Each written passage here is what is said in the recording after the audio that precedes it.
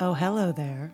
I'm Melinda Catherine Gross. And I'm Michael Nixon. And we like to talk about murder. Well, you like to talk about murder, fictional murder, a lot, whether anybody wants you to or not. That's right. And Michael doesn't talk about murder nearly enough. So I would like to invite you all to join us as we explore the material of our favorite monster. Hannibal Lecter. Yes, each week we will be discussing and dissecting the film and TV appearances of Thomas Harris's infamous serial killer, Dr. Hannibal Lecter. Mostly, I'm going to try to get Michael to eat people. I won't. You will. I might, but there's only one way to find out. Tune in to Having a Friend for Dinner, available on duelinggenre.com or wherever you get your podcasts. Until then, bon appetit. Ooh. Dueling Genre.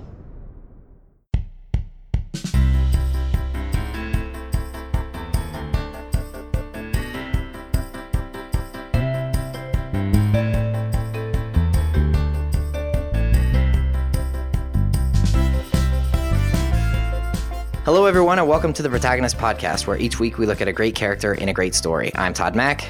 And I'm Joe Dorowski. And this week we are discussing Christopher Rowe. Is it Rowe? Yes, Christopher Rowe. That's how I pronounced it in my head as I was reading.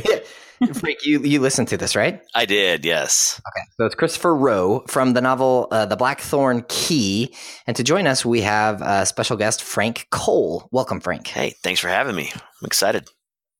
So, Frank, I met you at a panel at Salt Lake Comic-Con when we were both on a Harry Potter panel, and I learned you were an author, and I thought I should have him on as a guest on the Protagonist Podcast. And we talked about a couple different possible topics, but we settled on actually talking about this series or this book, The Blackthorn Key. But before we get into that, could you tell our listeners a little bit about your work? Sure. So I am the author of 10 published books so far. I just signed the contract for 2 more that will come out the next 2 Januaries. My first series was The Adventures of Hash Brown Winters. There were 4 books in that, and those came out in 2009, 10, 11. Then I wrote the Guardian series, which was, there's lots of Guardian series. Mine is probably lesser known than the other Guardian series, but I wrote 3 books in that series, and those came out in 2010, 11, and 12. And then I wrote The Afterlife Academy, which was, these are all middle grade novels.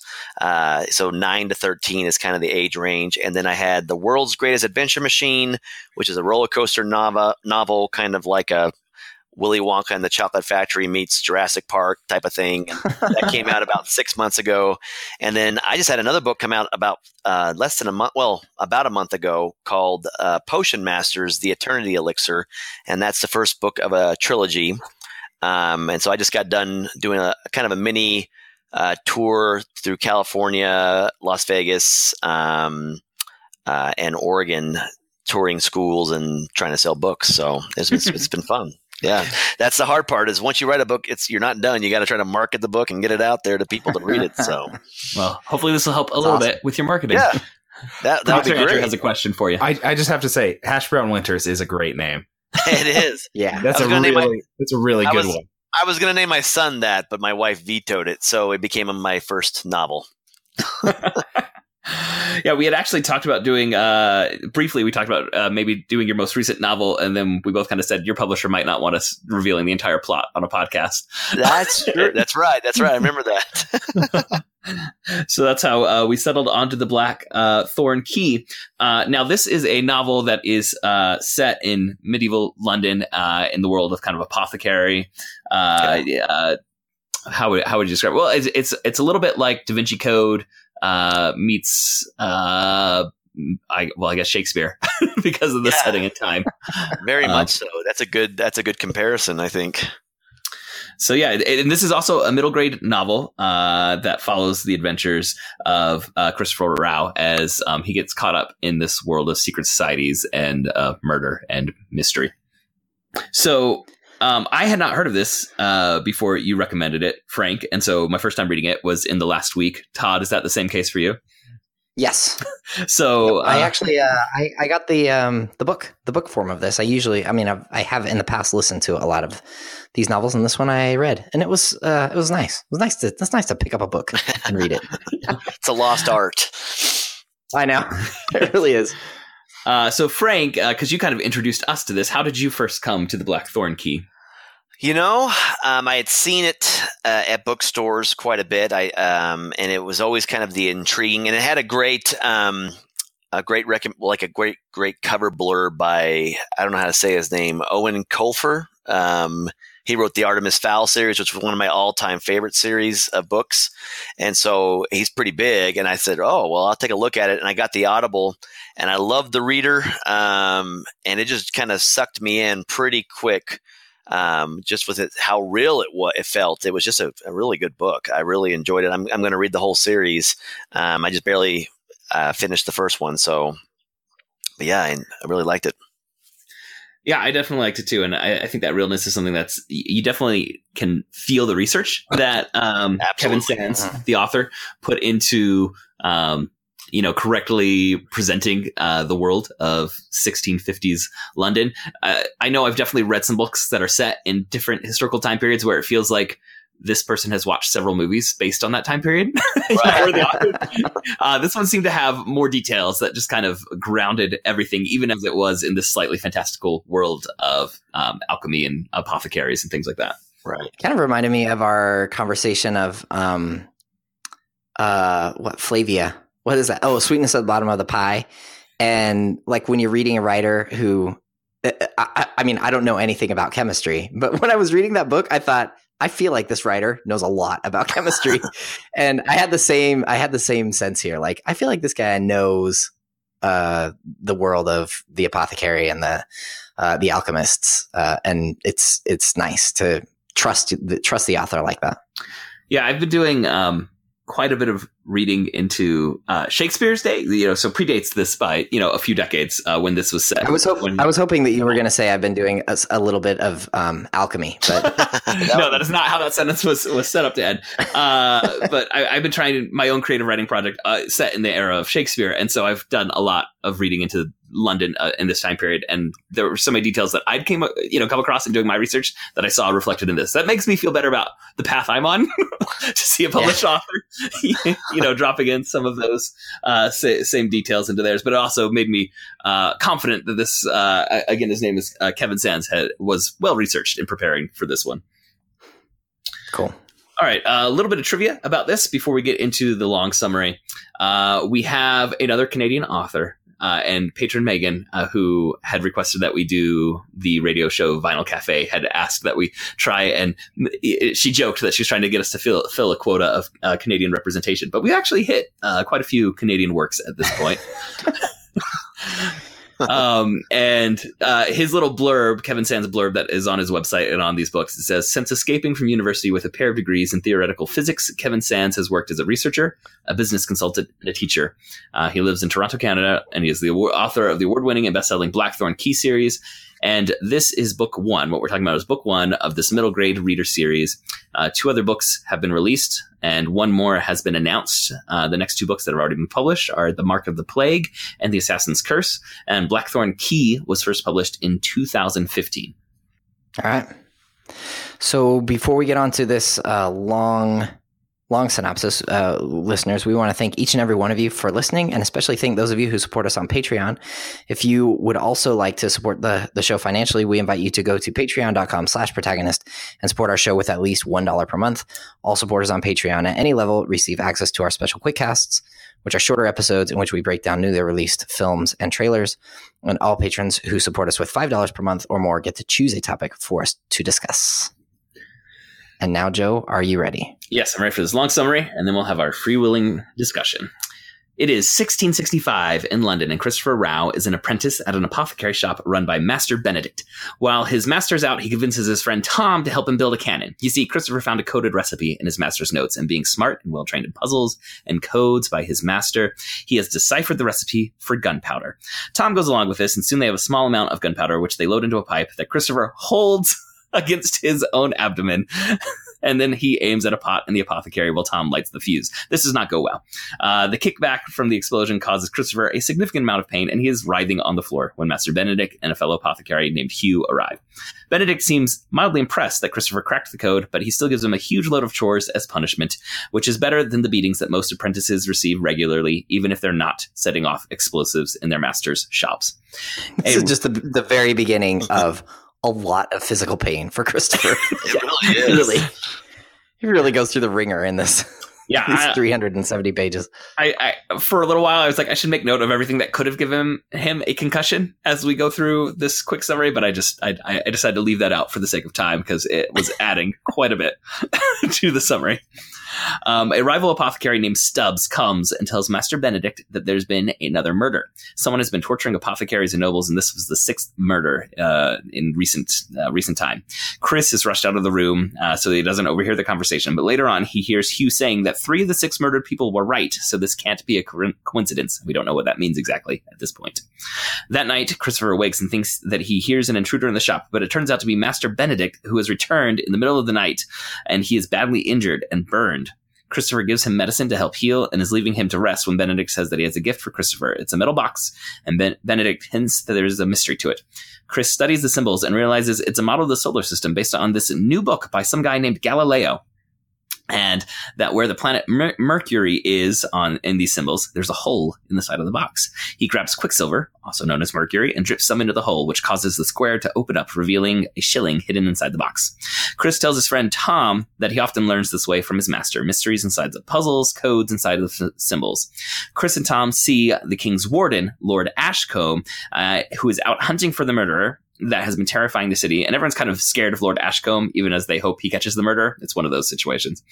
They see him go by to a garden where people have dug up a badly burnt body that has obviously only recently been buried. The next morning, Chris has to open up the shop himself because Master Benedict never returned from his night out. Fortunately, Chris has been well trained by his kind master, and he knows exactly what to do. Master Benedict returns a few hours later, and after a while, Master Benedict looks around and sees some people in a shop, and something changes in his aspect, and he turns to Chris, and for the first time ever, he hits him and calls him a worthless apprentice and sends him off on a fool's errand that makes no sense, and Chris knows this is going to take hours. He is hurt and confused by this, but he does as he has been instructed. But when he returns after completing this errand, he finds that his master has been murdered. At the apothecary shop, a crowd forms, and the king's warden, Lord Ashcombe, comes. He questions Chris about what happened, but Chris doesn't actually know very much. Some witnesses have told the warden that they saw Benedict hit Chris that afternoon, so the warden seems a little suspicious of Chris. Looking at the ledger to see who the last patrons that were helped were doesn't help the warden because the ledger was kept in a code, and Chris notices it is a message for him, and he rips out the last page of the ledger when nobody's looking. Stubbs and other members of the Apothecary Guild come, and Stubbs insists that he should inherit the shop since Benedict has been stealing recipes from him, but the guild leaders mostly just roll their eyes at Stubbs and say that they're going to take control of the shop until they can find Benedict's will. The warden is a bit harsh towards one member of the guild leadership, a man named Oswin, whom Charles likes because Oswin was the one who gave him his exam to become an apprentice. And after a very tough exam, he was very kind to him. So Charles kind of likes this Oswin, but the warden only calls Oswin Puritan. And let's just say that it's been a messy period of religion and government in England. King Charles only recently claimed power back from Cromwell. Things are very murky, and so that's pretty normal, actually, for British history. As to which religion's the right one to be. Stubbs and Charles do not get along, and when Charles tries to reclaim the box that Benedict gave him, Stubbs stops him because everything in the shop belongs to the guild, and Stubbs hopes that everything in the shop will soon belong to him. Chris spends the night at his friend Tom's house, and after much trial and error, deciphers a part of the code on that was on that page of the ledger that he ripped out. It says, Hugh's fourth, below the lions, the gates of paradise. And that doesn't mean anything to him, but they know they need to go visit Hugh. They also discover on this page of the ledger a second hidden code. It was the old lemon juice trick. And after they hit the page with a candle, they see another code, and they try and use the same key on it, but they only get back gibberish. They try to visit Hugh, but he's not home. Later, they return to Benedict's apothecary to try and steal back Chris's box, but they find the place has been ransacked. Only then do they discover that it is in the act of being ransacked by Stubbs and Stubbs' apprentice Watt. they hide, and they overhear Stubbs complaining about the lousy job of pumping Benedict for information that his apprentice Watt did while murdering Benedict. Benedict, it turns out, took poison to prevent himself from being able to reveal anything while being tortured. And Chris and Tom make a diversion and sneak out and go to the Apothecary Guild, where they find where Chris finds Oswin and tells him what he overheard between Stubbs and Watt. So now he knows Stubbs was the murderer. Oswin tells him to stay in his office while he goes to talk to the Grand Master of the Apothecary Guild. Chris says he'll do that, then he immediately leaves because he's got plans. He gets Tom, and they break into Hugh's house because Hugh's still in home. And they search, trying to figure out what this clue could possibly mean. And when they get to the 4th floor, they look out a window, and they see a pair of lion statues that are in front of a gate. So they go back down and they go and find that gate.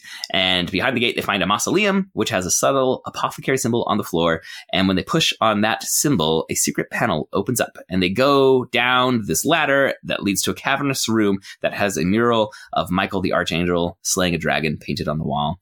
In the mural, they find 3 small holes with symbols above them. Chris only recognizes the symbol for Mercury.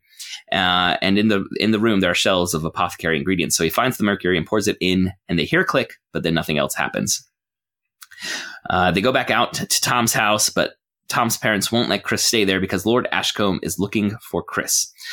Chris goes back to the Apothecary Guild, and another apprentice is there and takes him to Oswin's office to wait. While he's waiting, he realizes that he tried to crack that second part of the code in English, but Latin has different numbers of letters in the alphabet, so it would decode differently. So he tries using the same kind of cipher, but with Latin instead of English, and he decodes it, and it says, Isaac has the key. Now, Chris knows that Isaac was Benedict's dear friend and a bookseller, so he's going to have to go visit him next. While looking out the window of the office where he's just waiting, he sees Oswin and the Grand Master leave the guild hall, and then he recognizes an apprentice that's there as one of the people that was in the shop the day Benedict was murdered, and he realizes that he's in a bad situation. The only people in this place are apprentices who he thinks may have murdered Benedict. So Chris tries to escape, and it's a long, entertaining chase and fight that involves a lot of dangerous chemicals being used as weapons. Eventually, he escapes. The next day, he disguises himself because the town crier is yelling out that there's a 20-pound reward for anyone who turns Chris in because he's wanted for the murder of Master Benedict.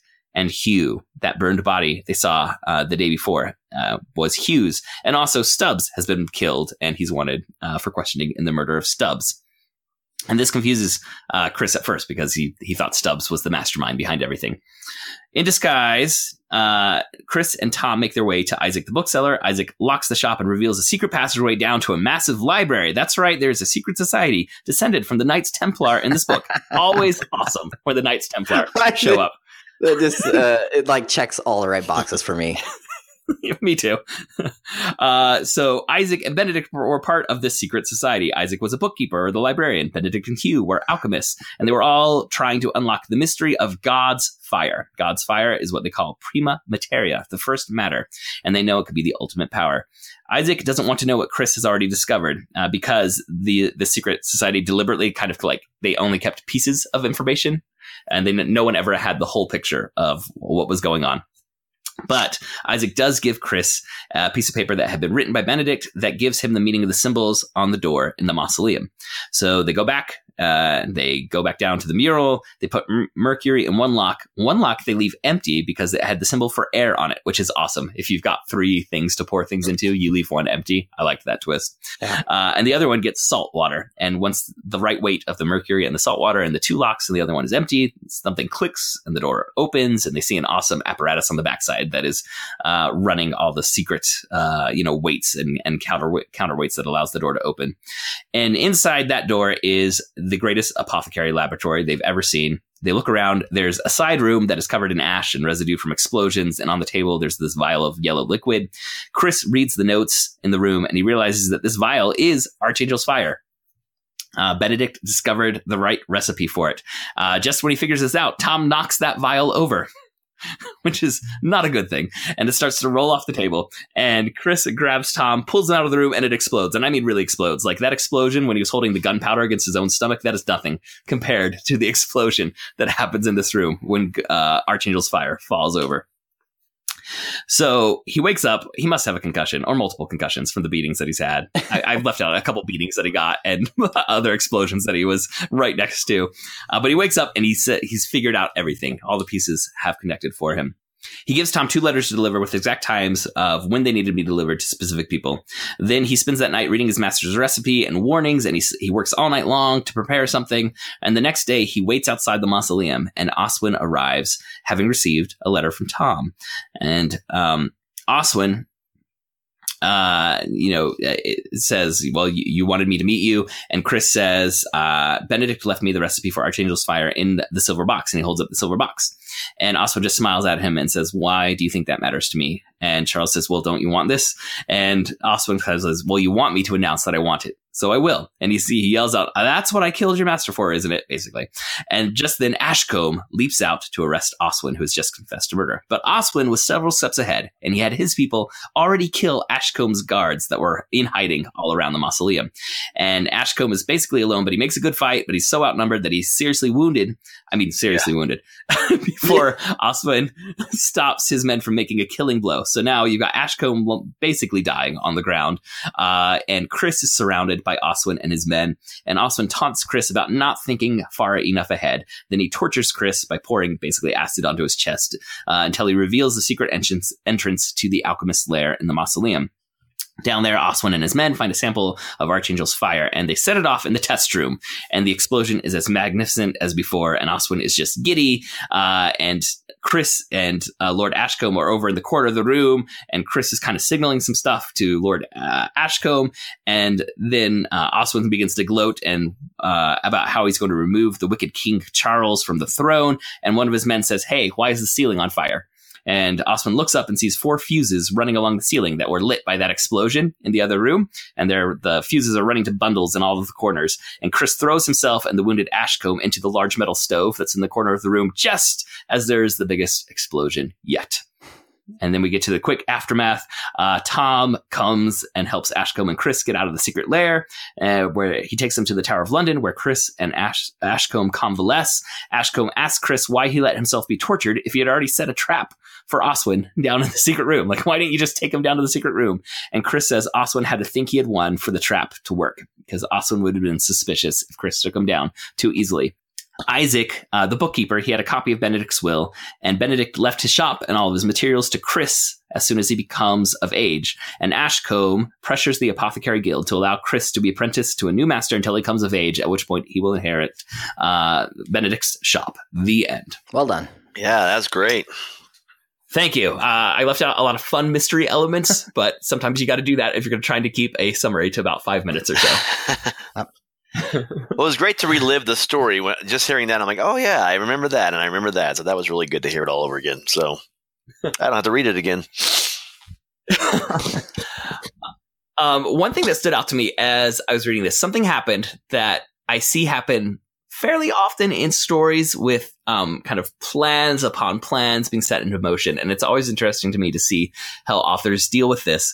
And this is when your main character, who either an omniscient narrator is following, or in this case, it's a first-person narration, often. So it's, his own actions, his own thoughts. But they set up a plan that you have to keep the reader in the dark about. Yeah. And it's always, I'm always fascinated with how authors try and walk this one. This one just kind of says, Chris knew what he had to do, and then he gave Tom 2 letters. And so we don't see him really set up those fuses on the ceiling that are going to be lit by the explosion, because that needs to be a surprise for the reader. But heist films almost always have to do this, where your main characters that you've been following the entire time do something that the audience doesn't see. And then it gets revealed later that they did this thing. And this one, it wasn't the worst. I don't know that it was the best way to handle that, but it's just always tricky to see authors or filmmakers have to ride this balance of following a character, keeping something secret from the audience, revealing it all at the end, and then explaining what the character did in that moment that the audience was held out from. And very true. So as you said, it's a first-person narration, and throughout the entire book, Christopher Rowe keeps the reader completely informed of what's going on in his mind, everywhere around, except for that moment where nothing is revealed until it's all exploded. So yeah, I agree with you. It's tricky. It's a tricky balance trying to find a way to do that. It's kind of a bait and switch, right? Like, you feel I mean, so much of this is about puzzles and solving puzzles. And I think part of what makes it so readable is that you're kind of swept along with this and you feel like you're figuring this out along. And then to have the curtain just get pulled over things for a minute, it's like, wait, what? But I mean, there's no other way to do it and still have your big reveal. So like, I can't think that it's not a big knock on it. It's just, I think it's pointing out one of the challenges of storytelling. Yeah, absolutely. Yeah, I can't think of a better way that I've seen done. I can definitely think of worse ways that I've seen done. But it's just something that always stands out. Again, mostly in like heist films and mysteries, do you see this kind of moment have to happen for the author? And I imagine, I can only imagine like authors sitting there for a while with like writer's block. Like, how am I going to do this? How am I going to reveal just the right amount and not too much? And I think you did an okay job, but it always kind of stands out when you do come to that moment in a narrative for me. Yeah.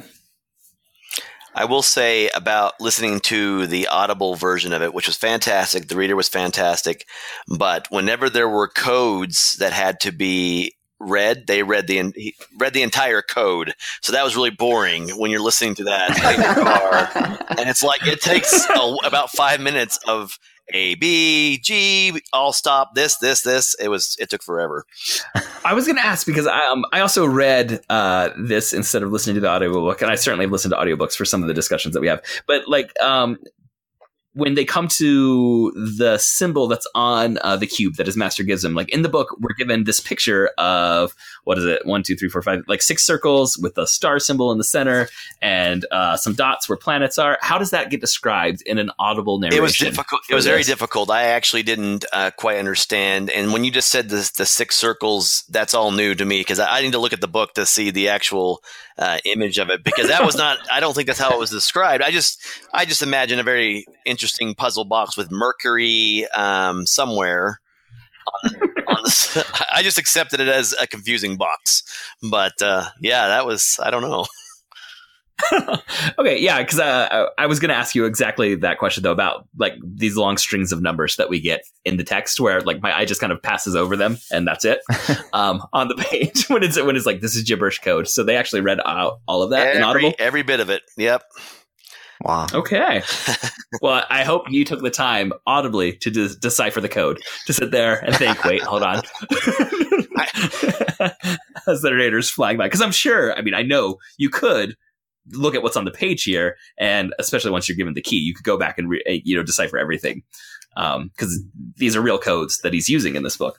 But yeah, in an audible narration, I'm sure it just flies right by. You're like, okay. And they kind of frown upon you stopping or driving and writing down. It's frowned upon. One thing that I really particularly enjoyed about this book is how much of Christopher's character we get revealed in this opening scene of him building. Building the gunpowder. It's just such a great trick to kind of tell us, okay, you've got a kid who's really smart. You've got a kid who is very what's the word I'm looking for? Like he's handy. Like he figures things out and he figures out how to do them himself. Mm-hmm. He's also a little bit foolish because and foolhardy. He just pushes ahead with what he thinks is right.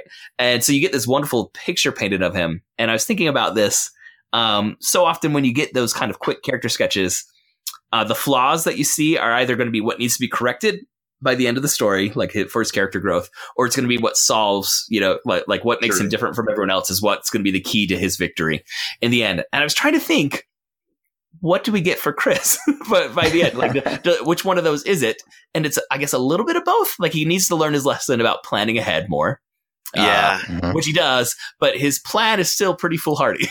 It's true. I also think it tells a lot about Master Benedict and how great of a master he was, because there's no way Christopher would have done all these things if he guaranteed a beating at the end of it every single time he was going to get just walloped by his master, where Benedict never hit him except for that one incident.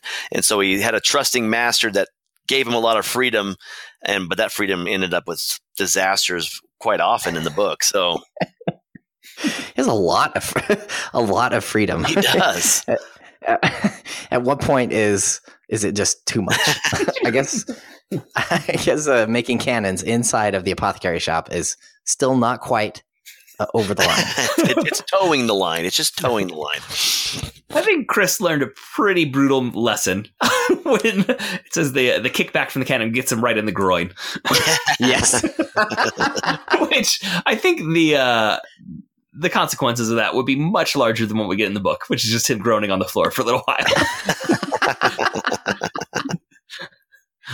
That's true. I like this kind of storytelling where it's a series of puzzles that are tied together. I think it's a nice way to, like, a nice pattern for storytelling. It works well to kind of keep stringing you along. You talked about Da Vinci Code, and we talked about National Treasure. Mm-hmm. And I've been thinking a lot about like patterns in storytelling. I'm teaching this class on the hero's journey right now. We've been talking about that, and it's I mean, hero's journey isn't the only pattern in storytelling, and this is kind of another way to get a character from point A to point B, is to have this series of puzzles. And I don't know. I think it works well. I think it's well done in this book. I think so too. I think Kevin Sands is quite brilliant of just the amount he reveals at certain moments, but then as he's revealing certain parts of the puzzle, he's heaping up more upon it, and it was quite satisfying when it all came together at the end. And quite honestly, I did not see Oswin as the.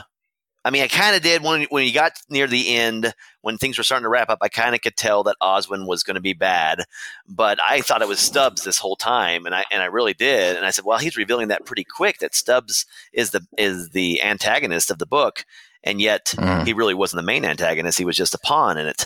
I thought it was very clever. Yeah, I agree with that. Absolutely. He presents who you think is going to be the bad guy, and he reveals him as the bad guy. But then when he gets killed, you're like, wait. Yep. Yeah. So there's something more. And I think it could have been a satisfying book with just, the one bad guy. Yeah. But it's more satisfying to get these layers. And it's one of those puzzles within the puzzles that gets built out through the book. Yeah. And I think the key is you have to make each one of these reveals satisfying in and of itself, and then only realize later on that it was actually a new clue. Yeah. So like when he gets the puzzle box from his master and pours the mercury in, and he discovers the shilling, like discovering the shilling, like, oh, it's kind of cool that he doesn't just give him a gift. He's testing him. And that could be the end of that and feel sufficient. Right. And satisfactory enough that this was introduced in the box is introduced as a Chekhov's gun, and it went off when he solved the mystery. And you could say, oh, that was all. But later on, when you get down to the mural and you see, oh, he was training him to solve this kind of puzzle. Yeah. In the mural wall, where you got to pour the right amount of the right element to give the exact amount of weight before something else is going to unlock, just like the box did. And I think in a less skilled author's hand, when you're getting the next puzzle piece that's going to be a future reveal down the line, it just screams new puzzle piece to the reader. Whereas this feels like you've snapped a puzzle piece into place, and it's not till you're several chapters down that you look back at it and you say, oh, that piece of the puzzle is revealing something. Yeah, it's great. I agree. Okay. No, go ahead. Go ahead. No, I insist. Go ahead. I've been thinking a lot about reading comprehension lately, and I've got all these kids in elementary school, and they're all kind of at different stages, but they're all working on understanding literature better and reading comprehension. And we've been listening to the Harry Potter books. And just today I was telling them, we're at the very beginning right now of Prisoner of Azkaban.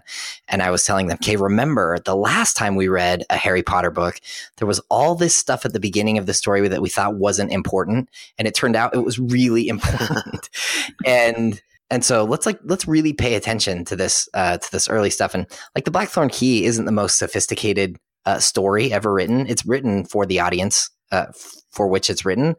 But I think that it does a really good job of, I mean, there's a good like pedagogy in this, in that these early things are all going to matter. So pay attention and keep things in your mind. And I think it's an important skill for all readers, but especially for younger readers, to be able to read something and then kind of file it back in their mind, and then to be able to pull it forward again.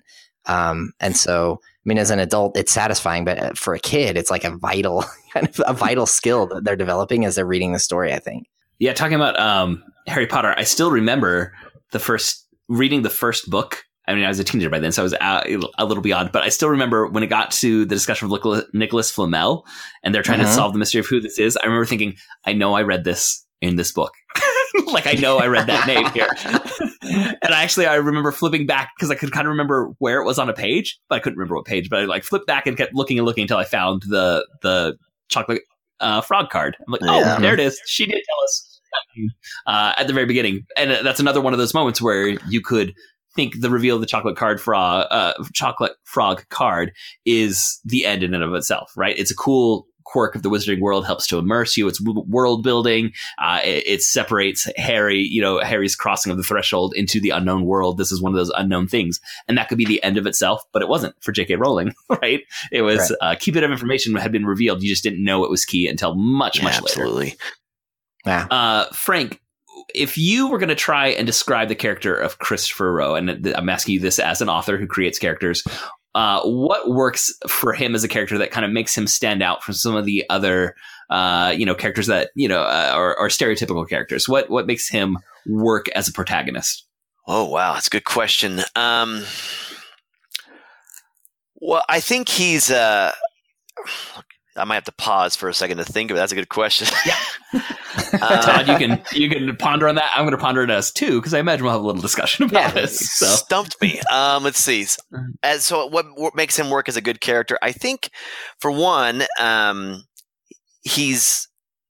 I think he appreciates his background. He appreciates what he went through, and he really enjoys what he does. He wants to be an apothecary. That is his dream, to do that, and it's because he was rescued, so to speak, from this orphanage and probably given a life that he wouldn't really enjoy. And because he showed promise, he's capturing or he's seizing the day, so to speak, with this skill, and so he appreciates it, and he's good at what he does. He memorizes how to do certain things with the mad apple, putting the mad apple seeds to make certain amount makes it healthy, helps you cure with remedies with certain things. And too much of the mad apple seeds can poison. He just remembers these things and he puts it to work. And I really like that. And a lot of books that I've read where the characters don't understand their skill, they don't appreciate it until way later in the series, when they appreciate, well, this is what I can do. He realizes that at the very beginning, and he uses it to his advantage the entire book. He's constantly recalling things that Master Benedict has taught him. He's using that skill with the different vials and elixirs and the tonics that he can find at his fingertips. And I just love that he just captures the moment from the very get-go, and he owns it. I don't know. I think that's one of the things that really attracted me to him, is just how much he just owns his his I don't know if the legacy is the right word, but his destiny. He just owns it, and this is what he's going to do. And there's a chance where he might not be the apothecary after all at the very end, and that's the most devastating thing that could have happened to him. Yeah.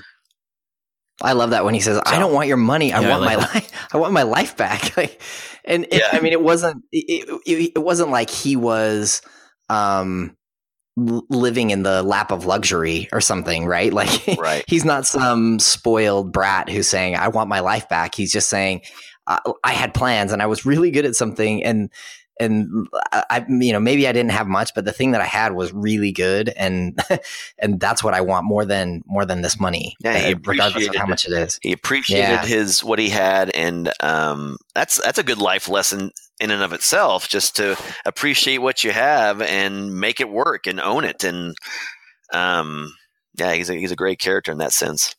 I agree with what you were saying about his skill and this mastery that he has over the thing that he does.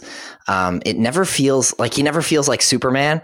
And we kind of laughed about how much he gets beat up in this, but he really just gets pounded. He does. And you can feel it. I mean, every time he gets hit, it hurts. And when he lays down and he's just kind of groaning, and I think you feel the physical toll that this adventure takes on him. I like that about him. I like that he's skilled, but he's not like all powerful. Right. And he makes mistakes. And I think it makes him feel a little bit more authentic. And then this appreciation that he has for Benedict and just how much he loved him and what a drive that is. And when he has the opportunity to leave, and it looks like, logic would say your best bet is just to get out of Dodge because I mean, everybody is dying. There's this remarkable, like 2 or 3 pages where it's revealed that, last night, like 5 more people were murdered or something. Yeah, it's not a safe place. Yeah, the bad guys are getting desperate. And he knows that they're coming after him. And yet he says, no, I've got to do this and see this all the way through. And makes you want to root for him more, I think. He has a lot going for him as a character. Within this story, so much of the conflict is external, right? Like there's a group of murderers and there's a conspiracy, and he needs to solve the conspiracy and stop the murderers. So there's this very external threat. But I think one thing that works for him as a character is that there's some sorts of conflict that are internal to him. And that it things that can simultaneously be a strength and a weakness for his character. So, his brashness, that he's willing to build a cannon and shoot it while holding it. Like, that's not the greatest thing. And that same brashness gets him into trouble at times. His intelligence, like if it was just an average apprentice and treated it with an average master apprentice situation, he would not be pulled into this conspiracy. Like, he gets put into a lot of danger because of his intelligence. At the same time, his intelligence allows him to get out of it. So these things that in one scene can be a strength, and another scene get him into trouble. And I think that is good writing where there can be the temptation to just say, oh, whatever's the virtue is always the virtue. And I think Sands does a good job of creating these character traits that both serve Chris well in getting him out of danger, but also put him into more danger and also create some conflict within himself. I think also he like you said, that holding the cannon is kind of this brashness, this willingness to take risks, borders stupidity in certain instances, but he takes those risks at the end where he outsmarts Lord or Oswin. He outsmarts this genius by allowing himself to be tortured ultimately. That's pretty brave to have acid and allowing the acid to be dropped on your chest because you're going to outsmart this genius, and it works. Yeah, it was so satisfying when Oswin was so smug about you have to think several moves ahead, and you only thought one move ahead. It was so satisfying when you realize, oh, he was thinking several moves ahead. But part of that thinking several moves ahead was to look defeated. And his age allowed that to happen more easily. And also, like you said, he allowed himself to get outright tortured. It wasn't just like he turned into a whimpering, fetal position where it looked like he was defeated. He allowed himself to go, far enough along the plank that it looked completely convincing to Oswin. And Oswin was conceited enough to believe he had always won and always was going to win. So, when the turn came, he was willing to accept that, of course, I've defeated this apprentice. He was only an apprentice. I think that scene of the torture is another really good example of that. Just like well-planned writing. So you get the introduction of the oil of vitriol, is that what it's called? Yeah. And then you see it used on the door and you think, great, right? Like Chekhov's gun went off. And then when he pulls it out again and you think, oh, no. Like I already have seen what this does on a door. And the description of it is, it's like just the right balance of, I mean, it goes just far enough along where it's horrifying, disgusting, but not like gratuitous. In the middle grade level. It stays for the audience that it's for which it's intended. But I thought that was just well done, like well paced. good mechanics in the story. And I feel like mechanically, for the most part, the story works. Like I don't find big holes in this, or where you're thinking, oh, that didn't make sense. I feel like it gets a little bit murky with so many apprentices running around.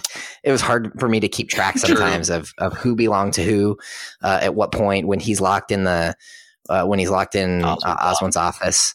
I felt like that was maybe the one part of the story where I got bogged down with, there were just so many characters' names and who's the elephant, who's what, and who belongs to who. But I think it's also part of the story is that, that's part of the reveal in the end, is that wasn't making sense to him either.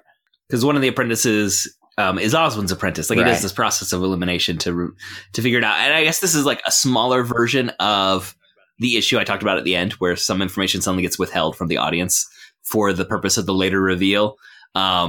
Him making that recognition that this is Oswald's apprentice isn't told to us as the audience right then. That's one of the things that gets monologued out at the end when he's talking to Oswald, and Oswald's asking about what has happened in the story so far, basically. Yeah, I like your verb to monologue out something, but there is a lot of exposition that happens at the end of this. Lots of talking about, and this was your plan, and this was my plan. And I always wonder, like in real life, is that how bad guys really act? Like, do they stand around and talk it all out? Like, I think it was in Incredibles. That's where the verb monologuing got dropped the first time, and I think. I remember a comic book writer saying, we finally have the right term for this. Like someone who has written comic books is like, Incredibles, thank you for giving us the right descriptor for this moment. For me, this is clearly a mystery, right? Where you get, and all these clues laid out and everything. But the end, when you get all these different versions of what had just happened, that really made me think of a heist story. Sure. Where like you're told what one person thought was happening, and then the other person reveals what was really going on the whole time. And so it's just interesting to see those two genres kind of like line up perfectly there at the end. Absolutely. It's fun. It's a good story. I liked it. Are there any other characters that stood out to you guys that you want to make sure we touch on? I think we already touched a little bit about Master Benedict, who we don't have for very long in the story, but talking about the hero's cycle like you did earlier, or the hero's journey, that he was a great mentor figure, but the mentor figures have to go for our hero to grow into themselves. Absolutely. I really liked Tom. I thought he was a good secondary character, a good best friend, loyal to a fault.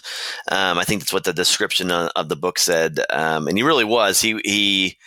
He put himself at risk. He took beatings at the hand of his own dad and from Lord Ashcombe to defend. I don't think you realize how much of a friend he is to Christopher until there's that scene where Lord Ashcombe is almost to the point of killing Tom.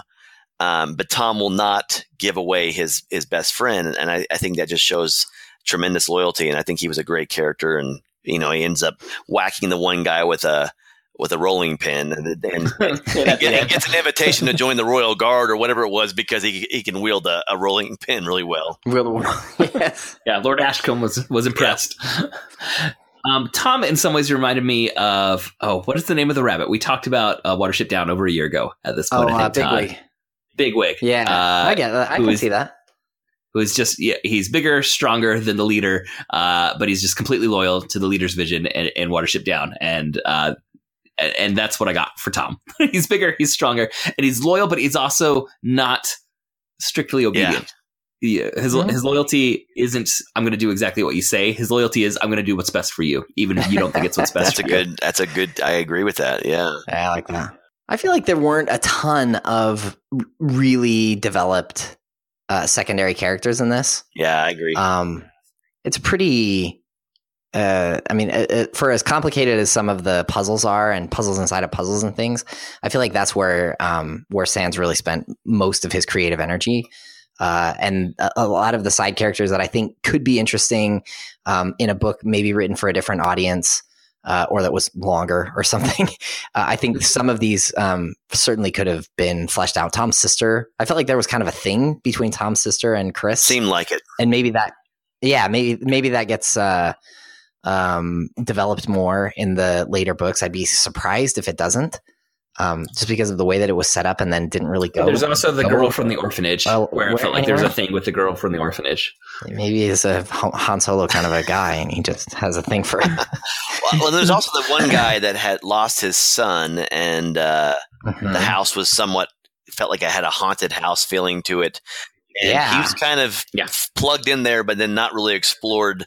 I kept waiting for his son to magically appear, and he hasn't been dead all this time. He actually is there at the house, but that never gets figured out. But maybe, like you said, maybe in the next book they'll explore that more. But he was an interesting character that I didn't feel like I get enough of him. Understood his background. Yeah, that was actually the one I was going to say. The doctor, I can't remember the doctor's name. It was Dr. something.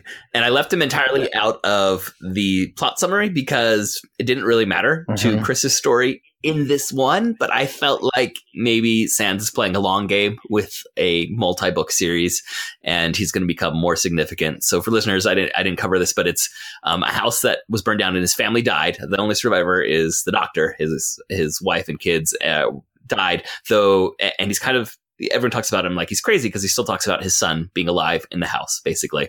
And that's the house where Chris spends one of the nights when he's out hiding and before he disguises himself and goes back out into London. That's what, like, his safe spot, because no one ever goes to this burned out house because the crazy doctor is living there. But the most interesting moment is that the doctor says, well, you can have James. I think his son's name was James. He's like, you can stay in James's room with him tonight.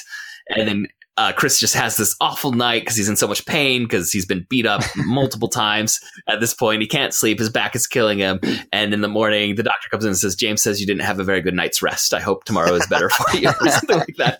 But clearly implying that the ghost of James, at least, is hanging around this house, though it never gets, solidified or explicitly stated. But it's definitely implied that there's something supernatural happening in this house. And Sands has shown us that he's capable of playing the long game. Like, we've cited quite a few instances of where he'll introduce something initially and you think it's kind of played itself out, and then it turns out that it hasn't, and there's a big reveal. And knowing that this is a series, we would, I think, not be wrong. I hope that we would not be wrong in thinking that some of these things that are introduced now will be reintroduced later and fleshed out more. Well, even in a minor way, when Chris is convalescing in the tower, it says that he hears a report that plague is popping up on the outskirts of London. And he says, that could be dangerous if it ever comes into the city. And the next book is titled The Mark of the Plague. So I think right then he's giving a little teaser of a major plot point in the next book. Yeah. That's about all I've got, I think. Any final thoughts, Frank? No, I think you guys covered it great. That's it really helped solidify my thoughts on how great a story this was. I really enjoyed it, and I don't like to admit this, but I do give up on books not often, but if a book doesn't capture my interest after a certain point, I just feel my time of reading is so valuable. I got to move on. And this one, I could not. I would often sit in my driveway and just keep listening because I wanted to hear what was happening. Really good, interesting story. Great characters. And characters, I think Lord Ashcombe was a very intriguing character that stayed true to his character the entire time. Even when Christopher saved him, he's still kind of a gruff, grumpy man but you can see a softer side, like a grateful side. But at the same time, he's a tough dude. He's got to protect the king against this whole army of evil people that are trying to take him down. So, yeah, I think he was another great character we didn't spend much time talking about, but you understand why everyone was scared of him. But you also understand why the king trusts him so much simultaneously. And that's another one where I could see in a future novel him being part of Chris's little fellowship of helpers. Yeah, I agree. I think who go with him on adventures. Absolutely. Well, Frank, anytime we have a first-time guest, we ask them a question because this is a podcast about great characters and great stories. We ask guests, if you could have a dinner party with any 3 to 5 fictional characters, who would you want to have around you just for an evening so you could enjoy the conversation and the interactions? Yeah, this was a tough question. I started thinking about this, and I read a ton of middle grade because that's what I write. So I'm always reading middle grade books, and typically middle grade characters, I don't know if they would make great dinner party guests. You think about most of them are kids, most of them are mischievous, most of them are, causing messes or destruction where they go. That's just kind of that's par for the course. I thought about Harry Potter. I would love Harry Potter, but then again, in those books, he's kind of going through some difficult times of his own. He'd be a very difficult character to understand. I don't know if he'd say much at my dinner party. I thought Arthur Weasley would be an interesting person to have at a dinner party because he's so friendly, and he'd be asking me questions because I'm a Muggle. He would care really about. He would love to know everything, and so I think the conversation would go on for hours and hours because he would just be wanting to know so much more about myself, and that would make a great dinner guest. This was hard. I thought about Robert Neville from, I don't know if you've read I Am Legend by Richard Matheson, but I like a good ghost story. And I think he, in the book, it differs from the movie quite a bit, but in the book, he is this legendary, vampire slayer that he's legendary throughout all the vampires. They see him as their he's the boogeyman. Yeah, and he's the boogeyman's boogeyman. He's the boogeyman's boogeyman, and I just think the stories he could tell at dinner would be so intriguing. I would just love to hear what he would have to say, and it'd be pretty creepy. I think it would you'd have to have candles lit or something like that just to create the mood. And then I didn't get 5. The third one, this is fun. I love that book, The One and Only Ivan. Have you read that one? No, I'm not familiar with it. Yeah, The One and Only Ivan. It's about a gorilla that is staying in this kind of gas station off the side of the road zoo. And the whole book is written from his perspective, and it makes you think that that's what what gorillas actually think. She wrote it so well. Let me see. I have that book over here. I'll tell you who the author is. It is Catherine Applegate, and it won the Newbery Medal. It's just a fantastic book, but it's all written from the perspective of the gorilla and what he sees. And it's a sad story, but it's also, I think it's a very important story. But I thought having a gorilla at your dinner table would be very interesting to see what he would do too. And just especially this character, because he has his own personality and he has his own thoughts, and he has his opinions about humans. And it was very interesting, but I thought that would be a great character, because most of the other ones I look at through my library and I'm like, I would not want that person here. I would not want that person at my dinner. I don't think that would be very fun. And just because it's mostly middle grade, and I love middle grade characters, but for adults, I don't know. It might be hard to have a good conversation over the dinner table, because they're having their own conversations.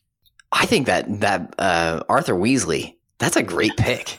Yeah, I thought so too. He and Mrs. Weasley, they would be. Oh man, to have them over for dinner, that would be the best. Bring all the kids.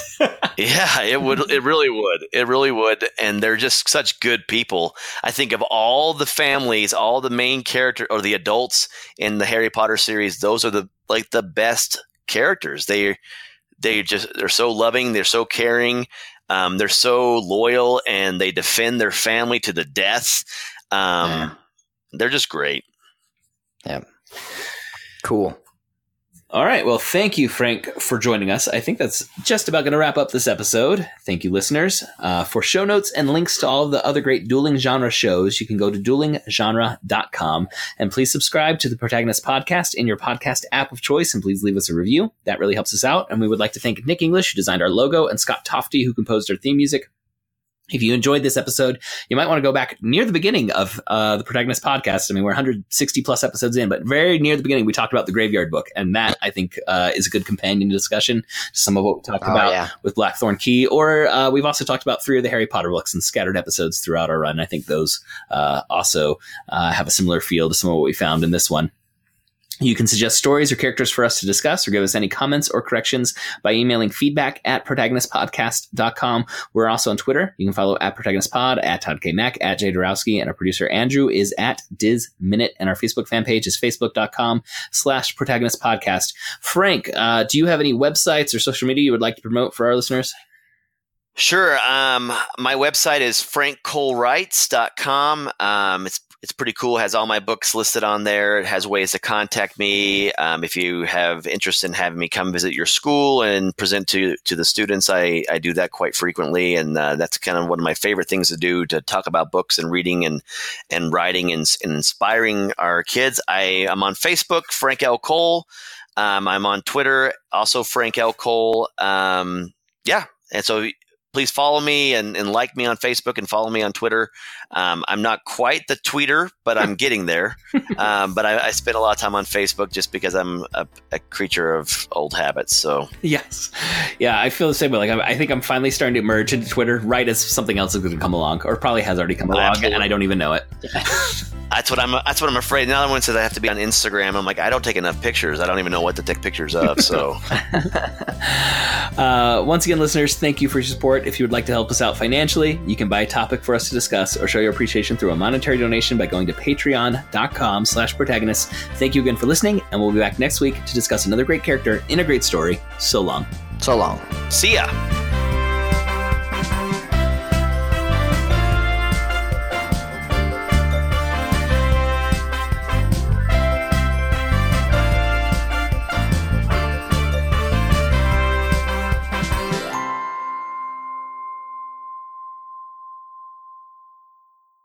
Okay, like half of this is Cool Running stuff and half is